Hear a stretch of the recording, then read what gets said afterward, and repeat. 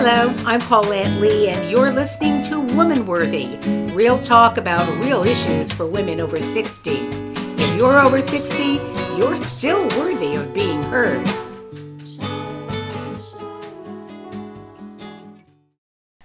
My 26-year-old grandson has come to live with me. It may not be forever, maybe not even long term, but he was in a place where he needed some stability and a safe place to land, and it was a good decision for both of us. We've agreed that in a few months we'll assess and discuss the future. It's only been a month, but so far it's going well. We have had one fight, blew up at each other, talked it out, and worked it out. It's an adjustment for both of us. I'll talk more about adult grandchildren living with grandparents in a bit, but first, the reason for this podcast episode is because I've been asking myself, how do I grandparent an adult? The inclination to parent, whether one's own children or one's grands, the child we've spent years parenting, is natural. It is hard not to tell the child, no matter what his or her age, take a sweater. The Ethel is a weekly newsletter from AARP for women 55 plus. In her article, Anyone Out There Parenting Adult Children, Renee Langmuir, Langmuir, quotes Philadelphia-based marriage and family therapist Herb Cohen as saying, quote, "These relationships come in so many flavors, there can't be a common formula. Parenting adult children challenges us to tolerate, even welcome, a delicious tension between yesterday's, today's, and tomorrow's evolution of what it means to be in a family," unquote. Now, I've done a previous podcast on living intergenerationally, but this time I want to place the emphasis on the actual parenting role, whether or not you're actually living with your adult child or grandchild. In her article for the Ethel, Langmuir goes on to say, quote, "According to a team of researchers describing 3 landmark studies investigating baby boomers' intergenerational relationships, radical change has been fueled by a staggering number of societal changes.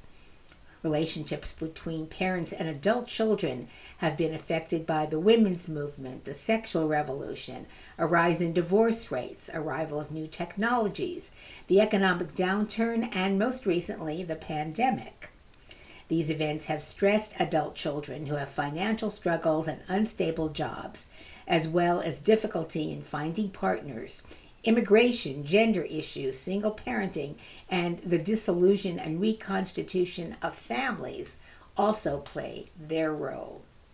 Continuing to quote from Langmuir's The Ethel article, "Certainly we aging mothers are aware of these factors. We've lived through them, but our children have been more impacted by them. Perhaps some comfort can be taken in acknowledging that there are a host of factors outside our control that affect our relationships with our children." Cohen, the Philadelphia-based therapist, encourages us to practice thoughtful parenting. This involves a robust dialogue and a sensitivity to the challenges our adult children face. Though we all strive for closeness, if our history was defined by over-involvement with our children, perhaps more distance is needed in the relationship. If we were distant from our children, parenting now should display more involvement. Hopefully, the many years we have remaining as parents offer a chance for great healing," unquote. Healing can be a particular challenge in mother-adult-daughter relationships. An online article from the site A Conscious Rethink asks, "Why are so many mother-daughter dynamics so unhealthy?" The article is directed to the daughter, but I think it's helpful too for mothers to consider. For example, and I quote here, "When women are lamenting the fact that they don't have the loving, accepting, supportive mom they've always wanted, they often forget that mothers are women too. They've likely been raised with toxic ideas about how to relate to other women, and they'll extend that behavior toward their daughters as well. This may result in mothers seeing their daughters as competition for other people's attention, including fathers, other older female family members, and children/grandchildren.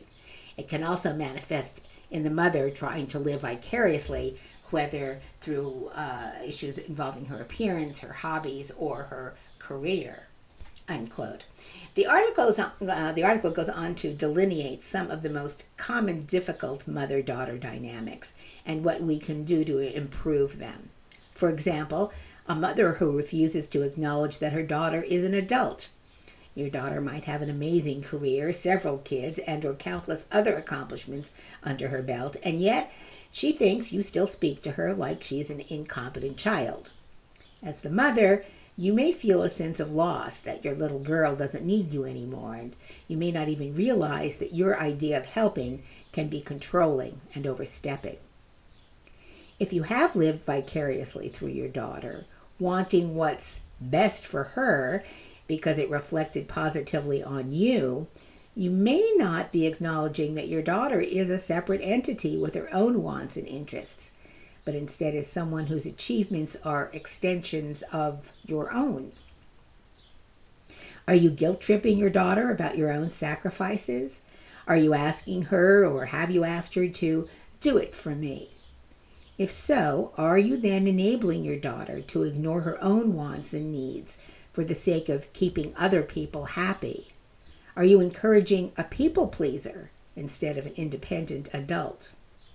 Are you being manipulative by remaining obstinate about what you want, or maybe even trying to sabotage her endeavors?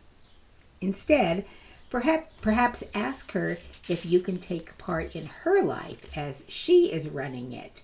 That could assuage your need to be needed and hers to be independent. What about that all-time favorite line, "I'm just kidding, can't you take a joke?" Maybe your daughter can't take a joke, and when it's flimsily disguised as an insult, it's particularly difficult to laugh at it. Maybe you should own it for what it is, apologize, and stop it. I know my own mother liked to say to me, "Oh, you're too sensitive," not wanting to accept responsibility for the hurtful things she said or did.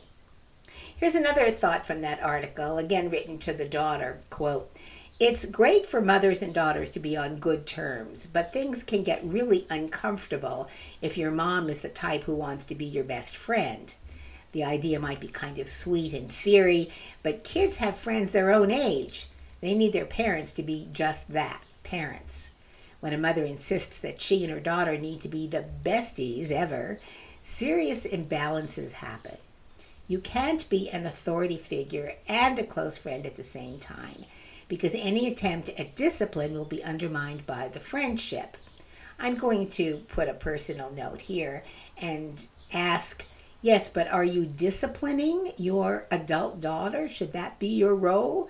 Or is friendship a more likely role that you should be taking on? So I'm not so sure I agree with this article. But it goes on to say, who wants to confide in their mother about relationships or get hammered on Kahlua shots at your engagement party together? A mother who wants to be a friend rather than a parent may be trapped in arrested development land. This behavior can signify perpetual adolescence on your, that is the mother's part, which can be uncomfortable for your daughter to contend with as an adult. Unquote. Okay, so the questions this article also asks or bring forth: are you a mother who plays favorites, who has a golden child who can do no wrong while basically ignoring the others? Alternatively, your daughter might be the type who gives someone the cold shoulder if they don't behave the way she wants you to. Neglecting and ignoring someone for not behaving a certain way is a form of control and abuse, and is sadly much more common than we might realize. In the perpetual critic mother-daughter dynamic, nothing your daughter ever does is good enough. You criticize everything: her appearance, clothing choices, personality, friends. Maybe you compare your daughter to yourself and she feels she comes out with the short end of the stick. Maybe you criticize her in front of other people, whether it's an attempt to modify her behavior to suit what you'd prefer, or simply because it amuses you to do so. I know these things are sort of tough to hear. I think of how I may have been toward adult children and wonder which of these I've committed. I don't wonder, I actually know. The article concludes, quote, "Sometimes healing the relationship isn't an option. Even though we like to hope that we can mend a difficult relationship with enough time, effort, and love, the truth is that sometimes it just doesn't work. A parent-child relationship is still a relationship between two people, and some people will just never get along regardless of how much effort we put into that dynamic. If nothing has worked, and including going to therapy or counseling if that's your choice, then the last remaining option is distance." End quote. A July 2022 article by the manufacturers of the All's Well alert system, and I'm not too sure what that is, but I liked the article, which is entitled 6 Steps to a Normal Parent-Adult-Child Relationship, says, quote, "There are several cornerstones of a close-knit and deeply trusted parent and adult-child relationship. By committing to these principles, you will show each other care, acceptance, and encouragement. These relationship elements may eliminate miscommunication problems between you and your adult kids. The principles are mutual respect, commitment, compromise, and mutual benefit, appreciating what each has to offer." And then the 6 strategies this article suggests are: 1, be a grandparent, not a parent. The kids expect you to be a loving grandparent, so step aside and let them be parents for your grandchildren. Be willing to accept and respect their decisions on what after-school activities grandchildren should take, what schedules to follow, and so forth. 2, second strategy, make room for others in their lives. Remember that your son or daughter also has a commitment to their spouse and in-laws. They also have friends, co-workers, and many other people to spend time with. Show your emotional support by embracing the people your adult kid loves, and accept that a married person naturally puts their partner first. 3, respect personal boundaries.